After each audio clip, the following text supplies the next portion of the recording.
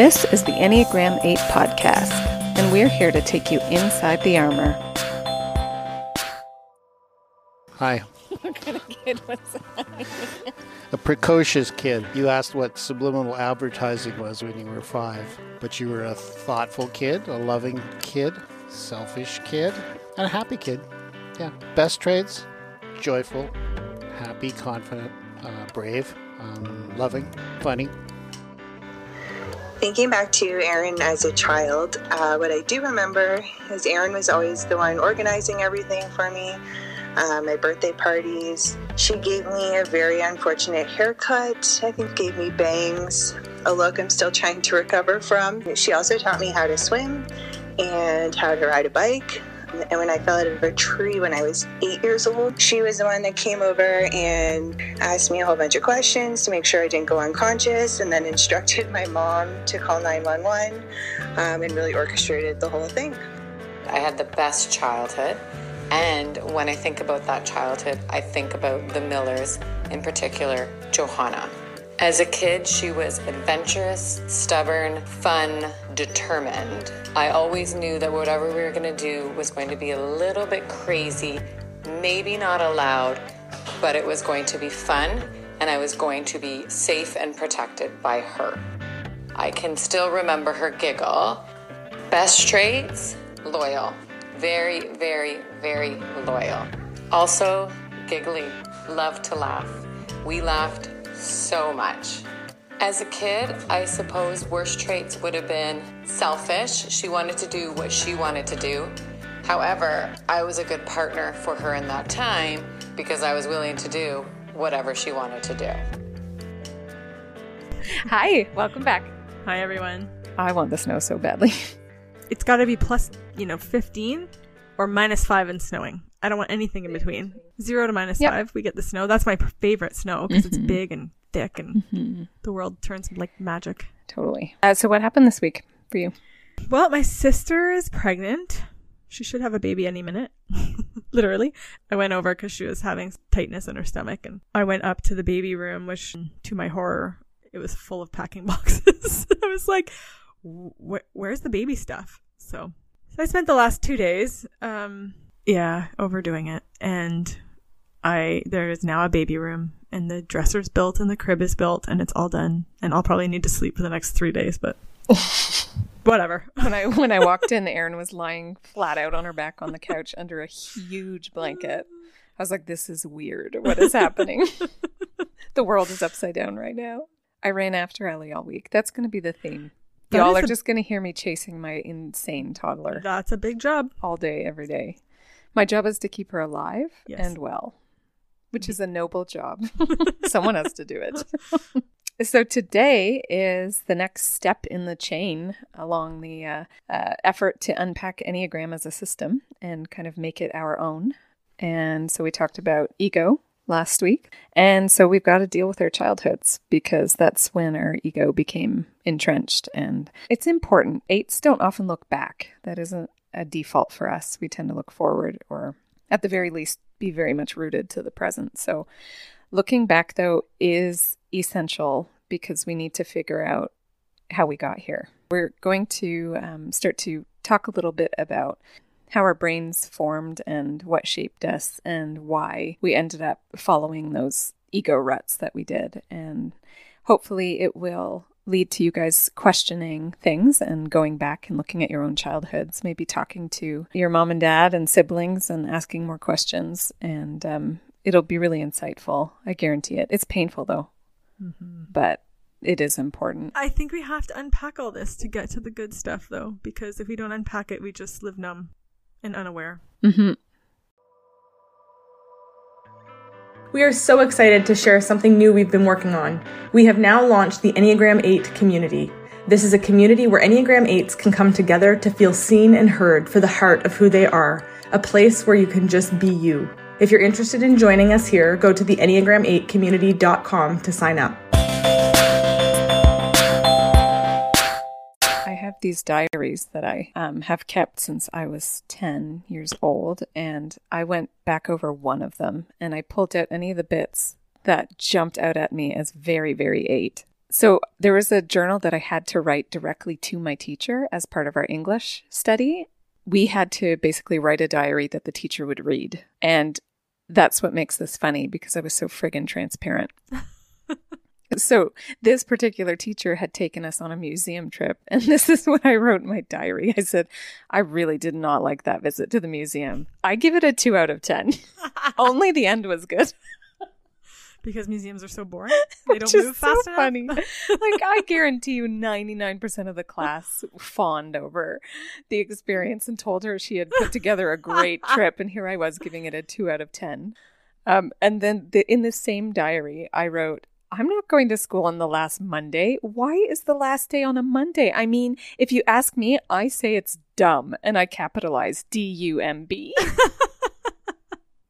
That's great. She must have really enjoyed reading my diary. So other things I wrote was, my New Year's resolution is to stop being mouthy to my parents.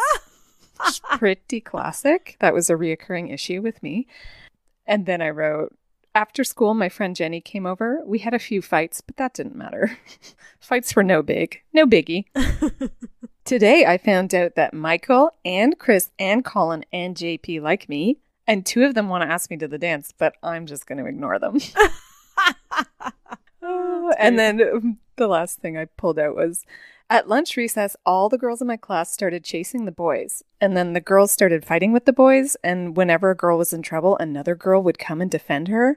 And at the end, Patrick said, boy, Joe, you're strong.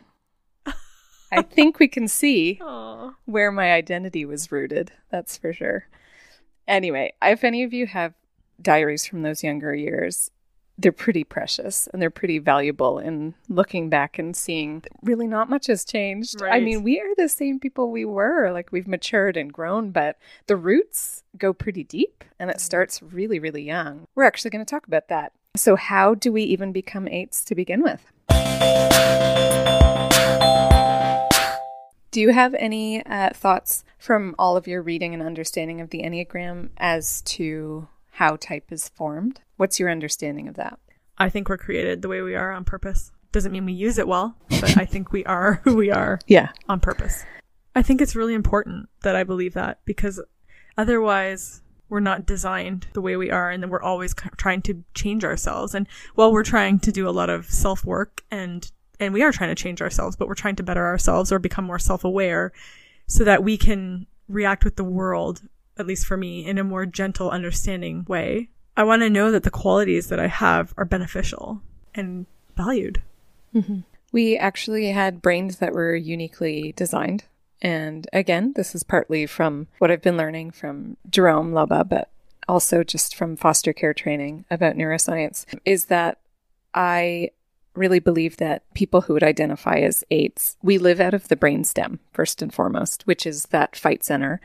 It's the willingness to engage and move towards conflict, because we subconsciously believe that moving towards is always the safer option than retreating and withdrawing. Our body is telling us that to move towards and to engage is safer, whereas other types might truly believe in their body that to withdraw and kind of disappear and self-efface is the safer thing. But I really believe that our little 8 brains always had that kind of instinctive forward-moving, move towards thing going on, and that we're born living out of that home base in our brains, and that the ruts and grooves of that get entrenched deeper and deeper as everything that happens to us starts to reinforce that, and our reactions follow similar patterns, right? It just becomes a way of being. Well, we get what we need by doing those things. For sure. Right? Yeah, it's like maybe confirmation bias, but we learn again and again that to withdraw, well, no one fought for us. And yet moving towards means that we got what we wanted in the end, or we staved off the fear, or we fought off the bully, or whatever it is. It becomes something that gets confirmed based on experiences that happen over and over and over again. Whether those are objectively true is another matter. We've talked about this before, but the ruts and grooves of moving against and following that part of our type went deeper faster for me in childhood than they did for Aaron. And that's because frequency and the longevity of different traumas affects how stuck you become in your ego type and whatnot. It affects your neural pathways. And as we talked about, for the first 3 years of life, it's very likely that I was neglected on and off by a mom who was struggling with alcoholism. And so I probably screamed my lungs out, and I've heard stories about this as a baby, saying, pick me up, see me, see me. And so there I was, moving towards what I wanted with the only thing I had, which was my lungs or whatever it was I used. And it wasn't met, probably, right? Over and over again. And so, of course, I learned really, really early to go get what I want myself, right? And to push back on, to make stuff happen, right? Makes sense to me. Also, even as a little girl, I was part of a church where I was given the message in various ways that my way of being was also not okay. So those grooves went really deep as well, where I pushed back on that. In all sorts of ways, I pushed back on it, even as a little girl. When I was younger, it was less overt pushing, and it was more just refusing to conform, but it amounted to the same thing. It's so interesting to me how different we were as young kids. I think just with recent family stuff and discussions with my mom over the last 10 years, there was, stuff with her and my dad that happened in those first 2 years that I was not aware of, but completely puts puzzle pieces together for me for why I kind of act the way I do at times. I don't remember it, but now it all makes sense. Kind of sort of the same thing as you and your mom, like you don't remember it, and then both of us having really, really good, strong, loving families growing up. But those first 2 years or 3 years are really... They set the pattern. Yeah, they set the pattern. And they say the first 3 years of life, which is what is particularly sad about my situation, because it was 3 exact years before she got sober. An important thing that we need to ask ourselves, knowing the way brains work, specifically for eights, Jerome Lubba asks us to ask ourselves this, is do we know the difference between discomfort and trauma? And that is a big deal because eights become comfortable putting themselves in harm's way. Yeah. It's like our currency is we can handle the discomfort. And so we will step into things very young that we're supposed to be stepped into by our adults in our life, or someone who isn't us, basically. Right.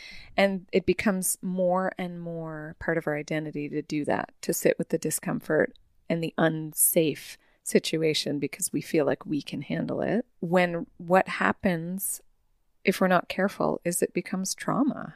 Yeah. Right? You can step into situations that your mind tells you somehow you can handle, but your body knows it can't actually handle. So no wonder so many of us eights have bodies that are now falling apart. Right.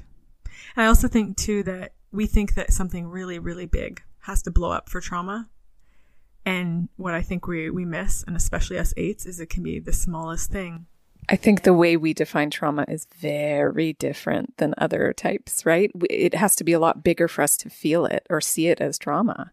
I was listening to a podcast the other day, and he was talking to a woman who had experienced childhood trauma. And her childhood trauma was that the teacher had yelled at her for not speaking up loud enough and put her in a corner. And I was shocked that was trauma. I know. I heard that one. I had a hard time relating. But I was like, are you kidding me? I feel like trauma is whatever has sat with you and not moved. Like whatever has altered your state of being safe. And she talks about how her whole kind of world changed after that. This kid who was kind of brave and bold to stand up for herself and then ask again. I put out a little note the other day that said, my greatest fear is actually risking holding my heart out between us and you leave it dangling there. You say no thanks. You turn away. Right? And so I think we all feel that. So that's our version, right? So for us, capital T trauma for us would be to hold our heart out and have it be completely rejected. And it's happened to us. And so it we know has how it feels. And it was trauma. Yep. And in our little bodies, like little 6-year-old selves, we held our heart out in all sorts of different ways. We would have held our heart out more freely at that age, actually, which meant there would have been a bunch of little traumas that happened that build up to one big picture of, ooh, I probably shouldn't do that anymore. Which brings us to a really important concept that I've just been learning about this year. So it's something called object relations, and it talks about another set of triads that we aren't used to talking about. 8, 2, and 5 fall into a triad called the rejection triad. And I'm just going to read the definition. So it says 8s reject their own needs, especially their emotional vulnerable side. The 8 only has one gift left to prevent further rejection, her strength and her will. 8s believe in their power and know that others can turn to them for strength and leadership. 8s expect to be rejected, but because they're so tough, they give the appearance of being able to handle it. So we talked about that self-forgetting thing a while ago, and I think this is the only way I can really relate to that. Well, we don't self-forget. Forget is the wrong word for 8s. Yeah. We don't self-forget. We self-deny. We choose to deny our emotions and soft feelings and whatnot. Needs. Yeah. And there is an assumption that we are not going to be understood or held because we're the only ones that can really hold our own selves, right? That's been what our experience seems to be. So I don't feel like I feel that rejection or that fear that people won't hold it, but I think maybe indirectly I do because I don't offer it the same either. And maybe that's the fear, right? Yes, we don't even give people the opportunity to reject because we move first. We move first. We play the pawns in such a way that we're hedged about so we don't even ever get the chance to be rejected. Right. That's where we can self-delude in a way where we think we're being very brave and bold with our hearts, but the truth is we're just orchestrating things in such a way that we're ourselves. Not really. No, we're just doing it to protect potential ourselves. For rejection isn't even there. Yeah, it's not truly there. One of the most important things I heard on this came from Big Hormone Enneagram, and they talked about how when you're a little one, a baby even, there's 2 primary functions that are at play inside us. One is the nurturing function, which takes care of our hearts, our emotional needs, our attachment, all that good stuff. And then the next is our security and protection. So we'll call it the protective function. So you've got your nurturing function and the protective function. And parents are responsible for providing both for babies because babies need to be kept physically safe and secure, and their little hearts need to know that they're attached and connected. So the theory of 8s is this. We, when we were little, held out our hearts looking for connection and didn't find it. We didn't find it in our mom, our dad, our community, our family. It might have happened really young. It might have happened along the way somewhere. As we talked about with me, it would have happened right away. And what happens is we subconsciously decide to amputate that function. So 8s amputate the nurturing function because it hurts way too much to have it not be met over and over and over again. And we over-identify with the security protective function. We become that function. So all of a sudden, little tiny 8s become knights in armor and becomes the thing that we offer people. We offer you protection and security because we are protection and security. And it's a trade we make. We trade that to feel connected with you. We never offer you our heart. That's not even on the table because we amputated our heart a long time ago. Mm-hmm. We offer you the only thing we have left, which is our protection, our strength, right? And that's just so sad to think about. Solving. No, so we walk around the world half a person. Yeah. And this is very important to hear in light of the work we've been doing around 2s and the tricky relationships we can have with them. They are our exact opposite. So when they were babies, they were looking for the security function and they were looking for the nurturing function, and they felt that they weren't protected. So they amputated that and they over-identified with nurturing. So they walk around in the world going, have my heart, have my heart, have my heart. I want your heart. And it's a trade they make. And in return, they go, make me feel safe. Am I yours? Right? And so if you think about it, we're each other's missing halves. And that's pretty sobering. And that's why we're so uncomfortable with each other, because they are, in a way, one human heart, and we're just one human protective function. We are the fight. And so we need to somehow start to identify with that missing chunk of ourselves, and they need to start to identify with this. It makes total sense to me that we feel uncomfortable with each other because we use that, our protection as children was to cut off that piece because it hurt. So of course it makes us feel terrible when we try to bring those pieces back in. Oh, and just a humorous note is you might be asking, well, what's left for fives? Well, guess what? They amputated both. Oh. Fives. They amputated both. Yeah. And so they just retreat into their mind. Anyway, I highly recommend looking into object relations. It's, again, it's very academic, but it is a really intriguing psychological piece that is worth considering.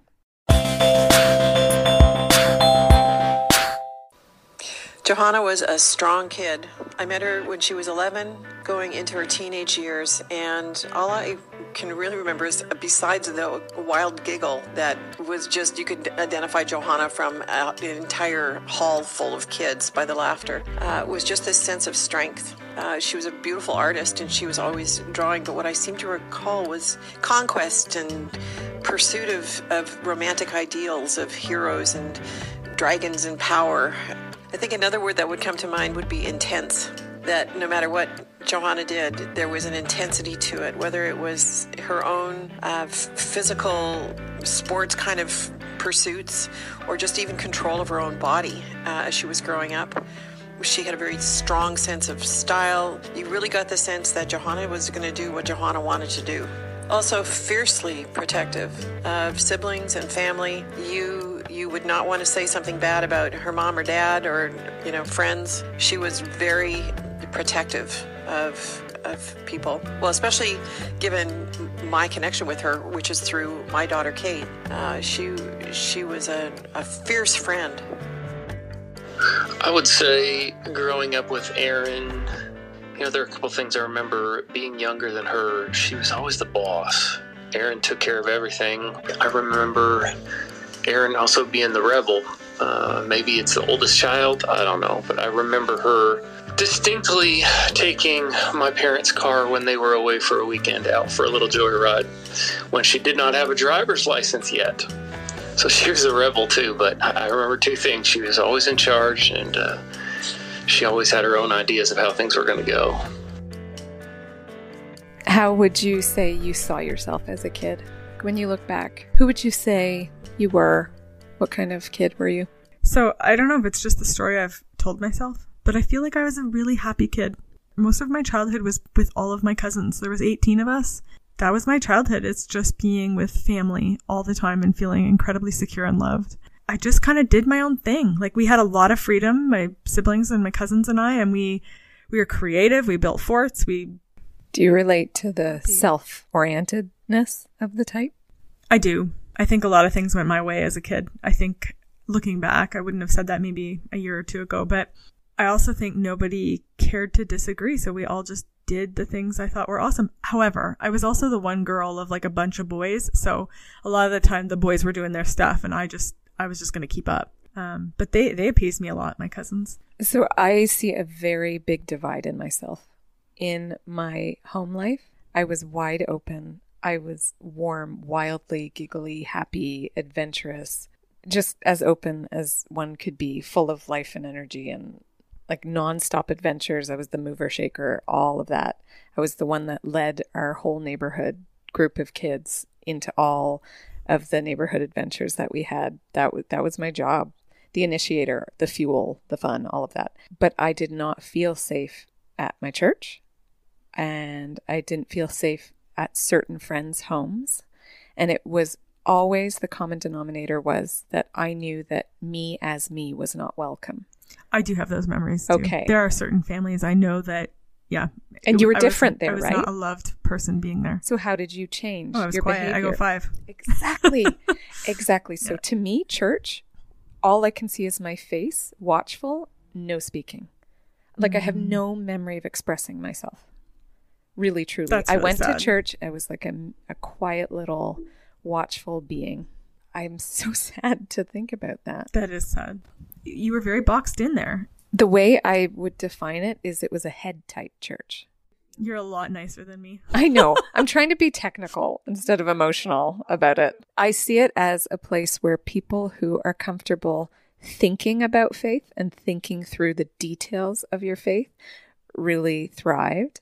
But anybody that wanted to really live it, embody it, and really believed that God worked uniquely in individuals and that it didn't have to look the same. It was very painful because that was not accepted. Exactly. And that's, of course, the way I think most of us eights who are people of faith experience God is as individuals, us and him and us, right? And then we live it out with everything we have, and it doesn't look the way it'll look for the person next to us. And we love that and celebrate that. So it was a very difficult place to be. Very difficult. And so that is an example of living in 5. I lived in 5 the entirety of my being until adulthood, when I started to push and fight and claw. And I became very disruptive there, and I had to leave because it wasn't healthy for me or them. Do you remember feeling divided as a child in your 2 different places? I never questioned who I was. I never questioned whether God loved me. I just wondered if he loved me in spite of who I was, or if he loved me because of all of my 8-ish ways, right? I would say I never questioned the integrity of who I was while I was there, which is part of the problem because they wanted me to. Right. They wanted me to adapt and shift and question. And I wouldn't do it. It was just like school. I wouldn't become one of the mob. Mm-hmm. So it made me a nonconformist. I wasn't actively rebellious and pushing when I was little, but I just wouldn't go their way. And that was what created the divide. It's so interesting to me thinking back because you were picked on like crazy in the church. Like if someone could talk to you about your clothing choice or your behavior choice or why you? Because I don't know that I behaved a whole lot differently. I think I probably was a little bit quieter. I didn't feel the need to say fuck you to everybody around me, which I think you kind of... Well, remember, there's a combination of things, but your social first function means you always knew the temperature of the group. Yeah. Which means that you intuitively knew kind of how to blend in without losing your integrity, but you did have a way of blending in. No, you're right. Whereas it was so impossible for me to do that. Right. That's where sexual 8s were really, really often picked on, so to speak, and cause more disruption because we do not understand the temperature of the group at all, right? It's a real disadvantage and a gift, but really a disadvantage, especially in a religious setting. I guess I take that for granted. Like when I walk in a room, I can kind of read the whole space of everybody and the way the room feels collaboratively at that moment. And I know how to adjust that or adjust myself. I'm oblivious. Yeah, that's really so interesting. So I walk in and don't make any adjustments. I don't know how to make adjustments, right? And as a little kid, I do now, but I didn't. I don't even think about it. I know. It's such an interesting... Yep. Yep. Which means you're more like a 3 than you want to think. Yeah, no, I know. There's like a bit of a natural mirroring for sure. So yeah, as a kid, I knew my lane and stuck to it. So I was the athlete. I was the strong one. And in high school, I was the nonconformist. So we've talked about that. I knew who my people were and stuck to them. And my people were people who loved me for me. Mm-hmm. Who love me without having to demand change or that I become smaller or less or something like that. So I always had one good friend at a time. I never had more than one at a time. Anytime I tried to do the group thing or even a trio, it just didn't work. I couldn't hold all those dynamics. And so it was one loyal friendship at a time. And I would say on the whole, I had about 4 growing up. One to the other. And those got me by. That's all I really needed. I had lots of friends growing up, but... You were the group girl. Yeah, I was, but I always had one particular person by my side. And that switched over time, I think probably depending on energy for me and what gave me energy and what took my energy. But I still do. I want to have like if I'm going to a party or I want to have one person I can hone in on and know I can be real. Mm-hmm. We actually asked our friends and our family to send us voice notes about who they saw us to be as kids. So we just explained our sense of who we were, but it's really valuable to hear from other people. So Erin got some notes from her cousins, her siblings. What did they tell you about you? Was there anything new information for you? I don't think new, just made me laugh because I forgot about a lot of things. But yeah, just typical 8 stuff, right? Like if there was any doubt in my mind that I was ever an 8 as a child, no, I don't have that doubt anymore. But just, I ran the show and organized things. And I think even thinking back to my sister in university, it kind of triggered that memory. Like I remember when, maybe not university, she must have been in high school and I had been moved out, and she would call me to say like, Mom and Dad won't let me go to this party, or Mom and Dad won't, pay for my nails to get done for prom, or whatever it was. And she always called me so that I would go to bat for her, because I always knew how to get what we wanted. I wanted to say manipulate, but it feels so selfish that I don't want to say manipulate. But I think we might have a way of making them see what we want them to see and the importance. And that's what I did. I went back to my parents and said, this is important. This is why, I could articulate it and fight for it. And she just got upset, and it was stopped there, kind of thing, right? So manipulation is a word that they associate with 8s that I really don't like. I don't like it at all. And yet we have a way of making things happen. I don't think it's the manipulate seems so sneaky. It's not just sneaky, but it seems very I want to say inauthentic. Like it seems very selfish to me. Okay, well, let's talk about my recordings, because that word kept coming up over and over. Oh no. That's why I was asking you about it, because in my recordings over and over again, I was really thrilled to hear something that I forget about myself, which is that I laughed all the time. I was so full of joy and life and laughter. I can remember it as I'm hearing those recordings. It really was, I was known for it. I was known for this infectious, big, full-bodied laugh. And it came from a place of pure joy. And it always had to do with being in a safe place with my people and being uncontained and free, and just like you can just picture me out in the sun running through the neighborhood with my people. And then the laugh would just come. So that was really beautiful to hear. And there was a lot of talk about my loyalty and protection.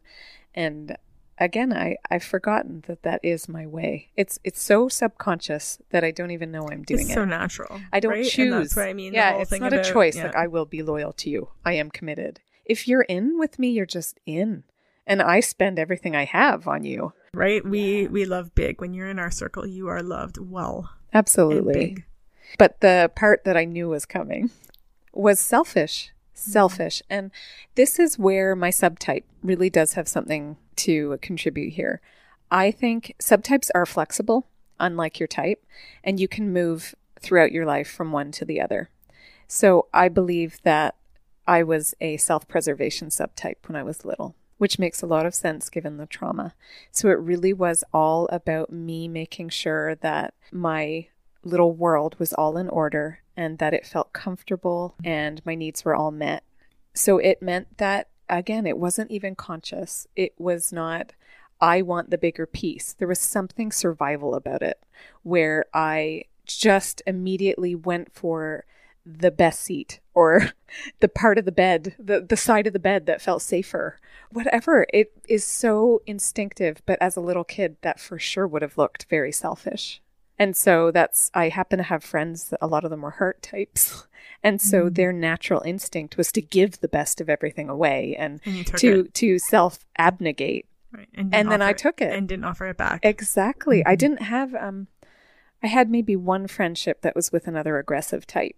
And that's where I almost feel like I came alive, because they wouldn't let me take the best. And that got kind of fun. Yeah, so I think I was seen as selfish. And it's a word that makes me shudder. Like, I hate that idea of being selfish. But I will temper it with what I believe is self-orientedness, which all 8s are. That is a term that you'd associate with us, which is that we intuitively know what we need and we go get it. With self-preservation types, that has a particular look to it, because it involves lining up all of your personal comforts and whatnot really quickly and intuitively without even thinking about offering it sideways to someone else, right? And then from that place, once we've made our cozy nest and whatnot, we spend everything on the people we love, but the order is off. Whereas other types would hand over everything immediately and then maybe not know what else was left to give. Yeah. So it's just an important qualification. We'll talk about that more some other time. But that was part of the recordings that my family all sent in. We held each other at a bit of an arm's length until we were in high school, but I was aware of you and I knew who you were, and you were always distinct. So there was this sense of like, I'm not caving into a crowd.